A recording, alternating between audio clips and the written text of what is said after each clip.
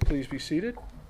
And do turn with me in your Bibles. You'll see there's two main passages we're looking at tonight. John 21, 15 through 19, and Hebrews 13, 17 through 21. So they are in your service sheets. That might be the easiest way, but if you have a Bible, you're welcome to turn there as well.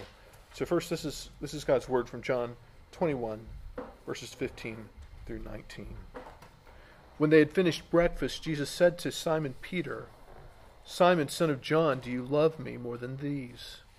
He said to him, "Yes, Lord, you know that I love you." He said to him, "Feed my lambs." He said to him a second time, "Simon, son of John, do you love me?" He said to him, "Yes, Lord, you know that I love you." He said to him, "Tend my sheep." He said to him the third time, "Simon, son of John, do you love me?" Peter was grieved because he said to him the third time, "Do you love me?" And he said to him, "Lord, you know everything. You know that I love you." Jesus said to him, "Feed my sheep. Truly, truly, I say to you, when you were young, you used to dress yourself and walk wherever you wanted. But when you are old, you will stretch out your hands, and another will dress you and carry you where you do not want to go." This he said to show by what kind of death he was to glorify God. And after saying this, he said to him, "Follow me." And then from Hebrews 13, verses 17 through 21. Obey your leaders and submit to them, for they are keeping watch over your souls as those who will have to give an account. Let them do this with joy and not with groaning, for that would be of no advantage to you. Pray for us, for we are sure that we have a clear conscience, desiring to act honorably in all things. I urge you the more earnestly to do this in order that I may be restored to you the sooner.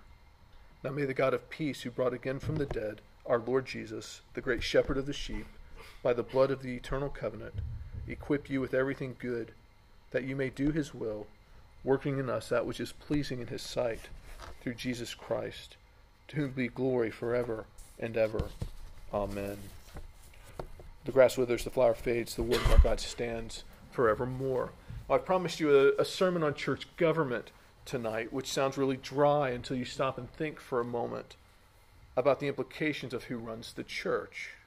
It may not be the first thing we think about when we walk into a church or when we're out looking for a church, but the questions lurk just beneath the surface, don't they?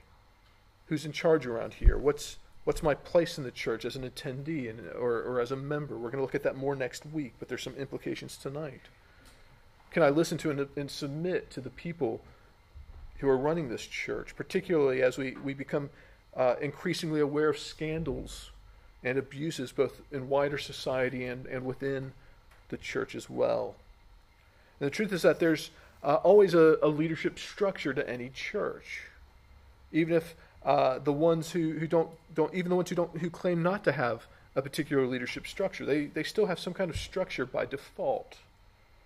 There'll be where there's a leadership vacuum. Usually, the church ends up being run by one person making all of the decisions, or perhaps they're the visionary who knows exactly what they want this church to look like, and so that one person sort of lays out their vision and leads that church. Or the church is run by the congregation. Everybody sort of pools together and makes the decisions together. And both of these models do have some historic roots and historic merits to them, even though they may appear accidental at times. And that's also often these two are used intentionally as well. The Church of England would be a hierarchical form of church government. Baptist churches would be congregational. A lot of even free evangelical churches would be congregational. Grace Church is a bit different because we're what's called a Presbyterian church. And that means that we are overseen by the elders. And actually the New Testament Greek word for elder is presbyteros. That's the name for our tradition, Presbyterian. Decisions regarding the church, whether it's the local church or it's the church more broadly, are always made by a group of elders, what we call a plurality of elders, which means plurality means more than one, doesn't it? In other words, more than one person appointed by Christ and elected by the congregation is tasked with making decisions for the church. We don't have a hierarchy. Each elder's given the right to speak and to vote. There's an accountability structure in place. I mentioned it a bit last week that in the case of Grace Church, I'm the only local elder, but I still don't make all of the decisions on my own. We have 2 borrowed elders from the presbytery, and I'm accountable to a committee of the presbytery, as well as the presbytery at large. There's always accountability in place. So that gives you a very brief overview of how we're structured, but the real purpose of this sermon is to talk about why, to give you the biblical basis for why we are who we are. Some of you may have come here frustrated with previous churches you've been a part of, and if that's you, I'm sorry, we'll probably disappoint you as well. We're not perfect, and there are things about the structure of a Presbyterian church that can be frustrating. It can be really slow, for example, in making decisions. But I do believe it's the best and the biblical model that we see in Scripture. So who's in charge around here? Well, the answer is ultimately Jesus. Jesus is in charge, and he never fully cedes his power to anyone else. But he did leave people to care for his church and his people, his sheep, as he calls them. And there's 5 things for us to see this evening, which we'll go through at what I hope is a reasonable pace. A 5-point sermon. I only did 2 this morning, but that's still 7 points today for you who were at both services. And if you weren't at both services, you're getting bonus points tonight. So, congratulations. 5 things. 1, who does the church or the sheep belong to? 2nd, does Jesus believe in elders? 3rd, what are the elders called to do? 4th, what qualifies an elder? And 5th, what are you called to as a member? And if you didn't get all of those in that first go, don't worry, I'll come back to them. So first, who does the church, the sheep, belong to? And this first point is really simple and I think pretty obvious from our reading tonight. In our passage from John's Gospel, we find Christ resurrected and restoring Peter. So he's returned from the dead. He's resurrected. But Peter had denied Jesus 3 times on the night of his betrayal and trial. And I wanted us to look at this passage tonight because in it we see actually Jesus modeling what we talked about last week in church discipline. What's he doing with Peter? Well, he's gently and lovingly rebuking and restoring Peter. 3 times he asks whether or not Peter loves him, mimicking or shadowing, I guess, the 3 denials of Peter. 3 times he asks Peter whether or not Peter loves him. He's forcing Peter to reflect on what he truly believes and how he truly feels about Jesus. And this in some ways would be agonizing for Peter. You could tell by the end of that discussion that Peter was getting frustrated, right? John even says that. He was hurt. He was injured because he asked him 3 times. But it wasn't intended to crush Peter. It was intended to restore him. And after each response from Peter, Jesus gives him a command, doesn't he? To care for that's Jesus' sheep. Sheep, of course, being the people of God, you and I. And that's actually the first thing we have to understand tonight about leadership in the Church of Christ. The elders are called to care for Jesus' sheep and to always remember that they are Jesus' people, Jesus' sheep. You belong to Jesus, not to me, not to Grace Church. You belong ultimately to Jesus. This is actually critical for all of us to recognize. Jesus at no point gives up ownership of his people to earthly authority. He may place them under the care of earthly authorities, whether those are the church authorities or government authorities. But he never gives up his rightful ownership and care of his people. It's kind of like if I get one of you to come and look after my children while I'm out for an evening. You might be in charge of them for that time, but they're still my children. I'm not giving you full parental responsibility over them, but I'll let you feed them dinner. I'll let you tell them when they can go to bed. If they act up really badly, which they won't, perfect little angels that they are, but if they do, you can put them in timeout, or you can tell me when I get home, and I'll sort it.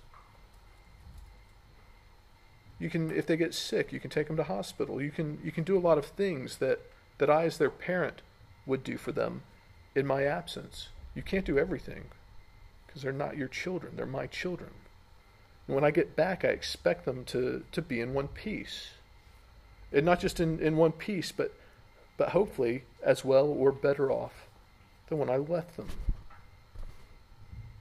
So two things for us to understand as we conclude this point. First, leadership in the church is a serious responsibility. Because if you're called to be an elder in the Church of Christ, you're given serious responsibility for the people who belong to Jesus. You all aren't here to follow me. You're here because you want to follow Jesus.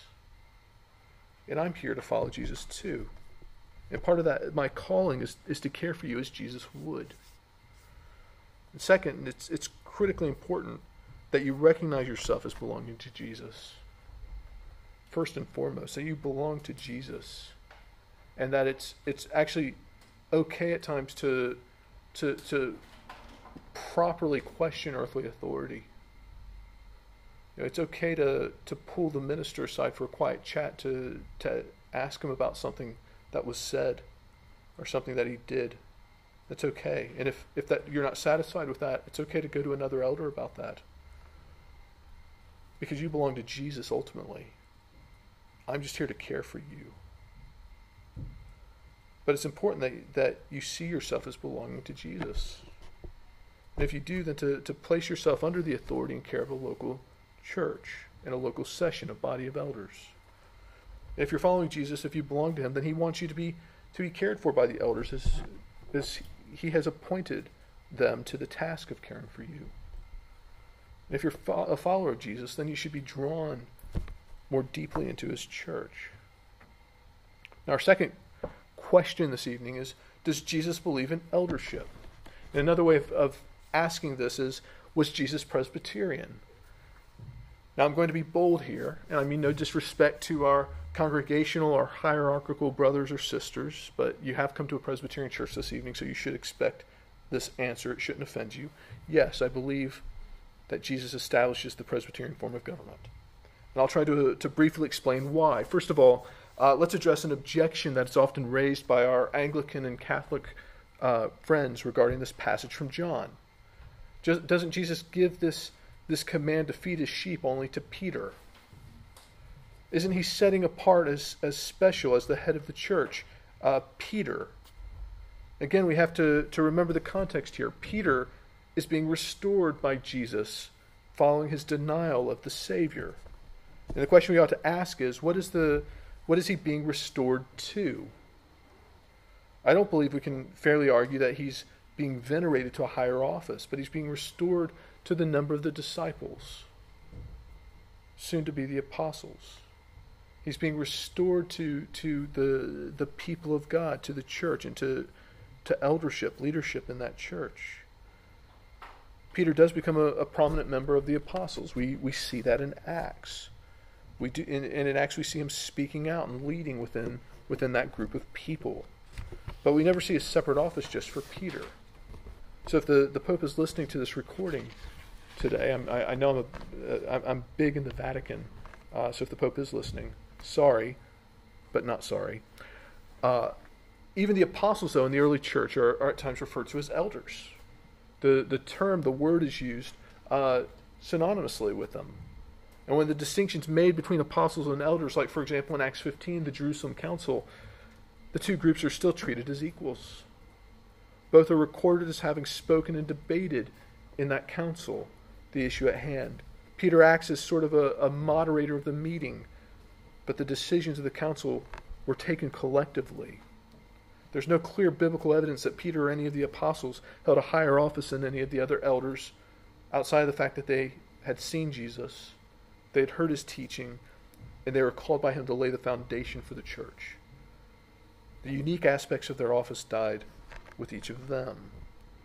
The second, where does Jesus suggest eldership is the preferred or desired model for leadership in his church? I would argue that one place, and this is just one example, is Matthew 23. And you can turn there if you have your Bibles. I didn't put this one in the service sheet. But the thing to remember as we turn to Matthew 23 is that the fundamental principle of eldership is that there's always a plurality. So there's always more than one. There's a plurality, a group of men making these decisions. There's a camaraderie and brotherhood of accountability where the elders are able to hold one another accountable and to together to seek and discern the will of God for his church from his word and through prayer. Remember that as we look at Matthew 25, or 23, sorry, looking at verses 5 through 11. And here Jesus is contrasting the scribes and the Pharisees and how they behave with that of his disciples. Verse 5, they do all their deeds to be seen by others, for they make their phylacteries broad and their fringes long, and they love the place of honor at feasts and the best seats in the synagogues, and greetings in the marketplace, and being called rabbi by others. But you are not to be called rabbi, for you have one teacher, and you are all brothers. And call no man your father on earth, for you have one Father who is in heaven. Neither be called instructors, for you have one instructor, the Christ. The greatest among you shall be your servant. Whoever exalts himself will be humbled, and whoever humbles himself will be exalted. And notice how stark the contrast is here. The scribes and the Pharisees, they were hierarchical. They wanted to show their piety. They wanted individual recognition. They wanted the better place, didn't they? They wanted to be on, they wanted to climb to the top of the ladder. But what does Jesus say about his disciples, the men who would be his apostles? He says there's no ladder. He says your one teacher is Jesus himself. Your one rabbi is Jesus. He says your one Father is God the Father. Your one instructor is Christ. He tells them, verse 8, they're all brothers. They're all equals. And they're to be humble and to act together, not like the scribes and the Pharisees who were seeking individual acclaim. So does Jesus believe in eldership? I think he does, or at least some form of it. Now we're going to go a bit faster now, but third point, what are elders called to do? What does Jesus tell Peter to do? Back in John, he tells him to feed and tend his sheep, to care for his people, doesn't he? What does that mean? It means treating God's people the way that Jesus would treat them if he was physically present. It means saying the hard things to them that Jesus would say, like he does here with Peter. It means saying the loving things to them that Jesus would say when they're struggling and need help. It means caring for them and loving them the way that Jesus would love them and care for them. It means seeking to set an example for God's people of what it means to live a godly life. It means elders should be repenting of sin, loving their families well, ordering their work and business lives in a way that is fair and that is just. It means they care for their people in their community as their neighbors. It means they do simple things, even unnoticed things, like paying their taxes or giving to the church. It means they look to Christ for their salvation and not to politicians or possessions or anything else in creation. The writer of Hebrews says that the elder is called to watch over your souls. That's a big thing, isn't it? He says that I, as your minister, and anyone else who serves as an elder, is going to have to give an account for your souls one day to Jesus himself. An elder's called to a big task. It's a weighty thing, isn't it? To be responsible for one soul, much less the entire congregation. We know somewhat intuitively what this looks like and what this feels like, and we know when it's being done well or not. But ultimately, we're all bound to God's word. Your elder should be pointing you to the word of God, to understand who Jesus is calling you to be. They should be looking out for you. They should be looking to care for you, to rebuke you when you're in sin, and to call you back into righteousness. The calling of your elder is to point you to Jesus and to call you more and more to trust him and to surrender your whole life to him. Fourth, what qualifies a person to be an elder? There's a couple of places in Paul's letters where we're given the explicit qualifications of an elder in Christ's church. I'm going to take us to Titus 1 tonight, Titus 1, 5 through 9. He gives a slightly shorter version of this, but he also mentions Crete, where I'm going in a couple of weeks. I'm really looking forward to it. So I thought I'd go with the Crete passage. Titus 1, 5 through 9. This is why I left you in Crete, so that you might put what remained in order and appoint elders in every town, as I directed you. If anyone is above reproach, the husband of one wife, and his children are believers and not open to the charge of debauchery or insubordination. For an overseer is God's steward, as God's steward, must be above reproach. He must not be arrogant or quick-tempered, or a drunkard or violent or greedy for gain, but hospitable, a lover of good, self-controlled, upright, holy, and disciplined. He must hold firm to the trustworthy word as taught, so that he may be able to give instruction in sound doctrine, and also to rebuke those who contradict it. Now, what we should notice here is that an elder is actually an ordinary Christian. These are the things that we should be able to say about all of us, isn't it? He's someone who's called by Jesus and recognized by the church as doing the things that Jesus has called his people to do and to be. He has to be able to teach God's word to his people, and he has to be willing to stand for sound doctrine and truth, the truth of God's word. Now, the IPC and in Grace Church, elders are men elected by the congregation. Right now, Grace Church is a mission church or a church plant of the International Presbyterian Church. So before we can become a fully organized church and particularized church, we have to have men who are willing to serve and meet these qualifications. Now, you've probably noticed as well that I've only ever referred to elders as men. That's because in the IPC we only appoint men as elders. And there are biblical reasons for that, which I don't have time to get into tonight, but you can ask me later if you like. Our fifth point and our final point this evening. What are you called to as a member? And we'll look at this more next week, but this is really where we see the passage from Hebrews get quite explicit with us and how we are to behave towards our elders. What does he say? He says, obey your leaders and submit to them. And again, we get the reason why, for they are keeping watch over your souls as those who will give an account. What are you called to? You're called to be humble and obedient to your elders. And most of us don't like to hear that, do we? We want to be our own boss. We don't like being told what to do by anyone, and that's kind of the point. If you accept what I have been trying to lay out for you tonight, then the conclusion we should be drawing is that your elders aren't perfect, but they are given to you by Jesus. They're primarily there to serve Jesus by caring for you. They're there to love you and to lovingly speak Christ's truth and his love into your life. They're there to meddle in your life and business the way Jesus wants to meddle in your life and business. They're there to call you to repentance and to love you into the kingdom of God. And yeah, there are bad ones, certainly. There are men who pursue eldership for power, but like we saw last week, there is accountability in our system, and we've seen that tonight as well, I hope. And what we see tonight is that Jesus will hold elders to account, won't they? If you're an elder in the church, you have to stand on the last day and give an account to Jesus for the people that he's placed under you in your care. Jesus calls us to make ourselves vulnerable, doesn't he?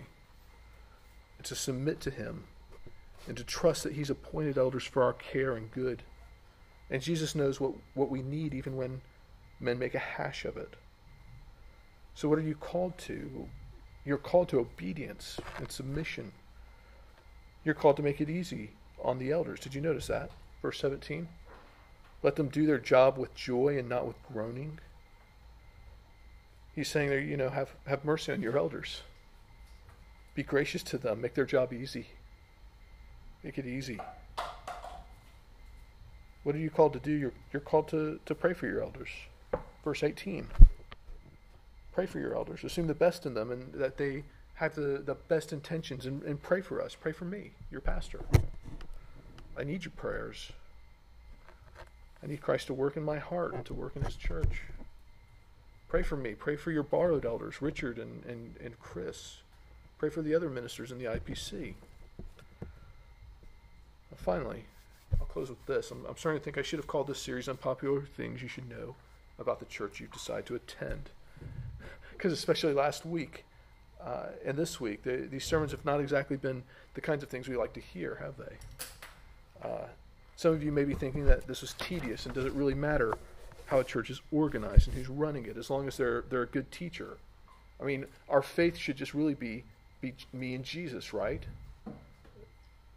I shouldn't really have to listen to anyone else. It should just be me and Jesus. I hope what we've seen this evening is that Jesus actually cares for you. And he cares about your soul. And he loves you through the church and through the elders he's appointed to care for you. And that he cares enough about you as his sheep, as one of his people. He cares enough about you that he's appointed men to help you and to encourage you. And yes, to rebuke and correct you when that becomes necessary. At Grace Church, we take this seriously because we believe it's a serious thing. I believe that I'm going to have to account for every person in this room one day before Jesus. That's why I want to care well for you. I don't intend to be heavy-handed or manipulative, and I don't want to gather a bunch of followers for me. Because you're here to follow Jesus. And I'm here to follow Jesus. And I'm here to help you. But ultimately, as the writer of Hebrews says, who is it that we look to? Where is it that we look ultimately for our help and our hope and our salvation? Well, it's our Lord Jesus, who is the great shepherd of the sheep, who equips you with everything good, that you may do his will, and working in us that which is pleasing in his sight, through Jesus Christ, to him be glory forever and ever. Amen. Let us pray.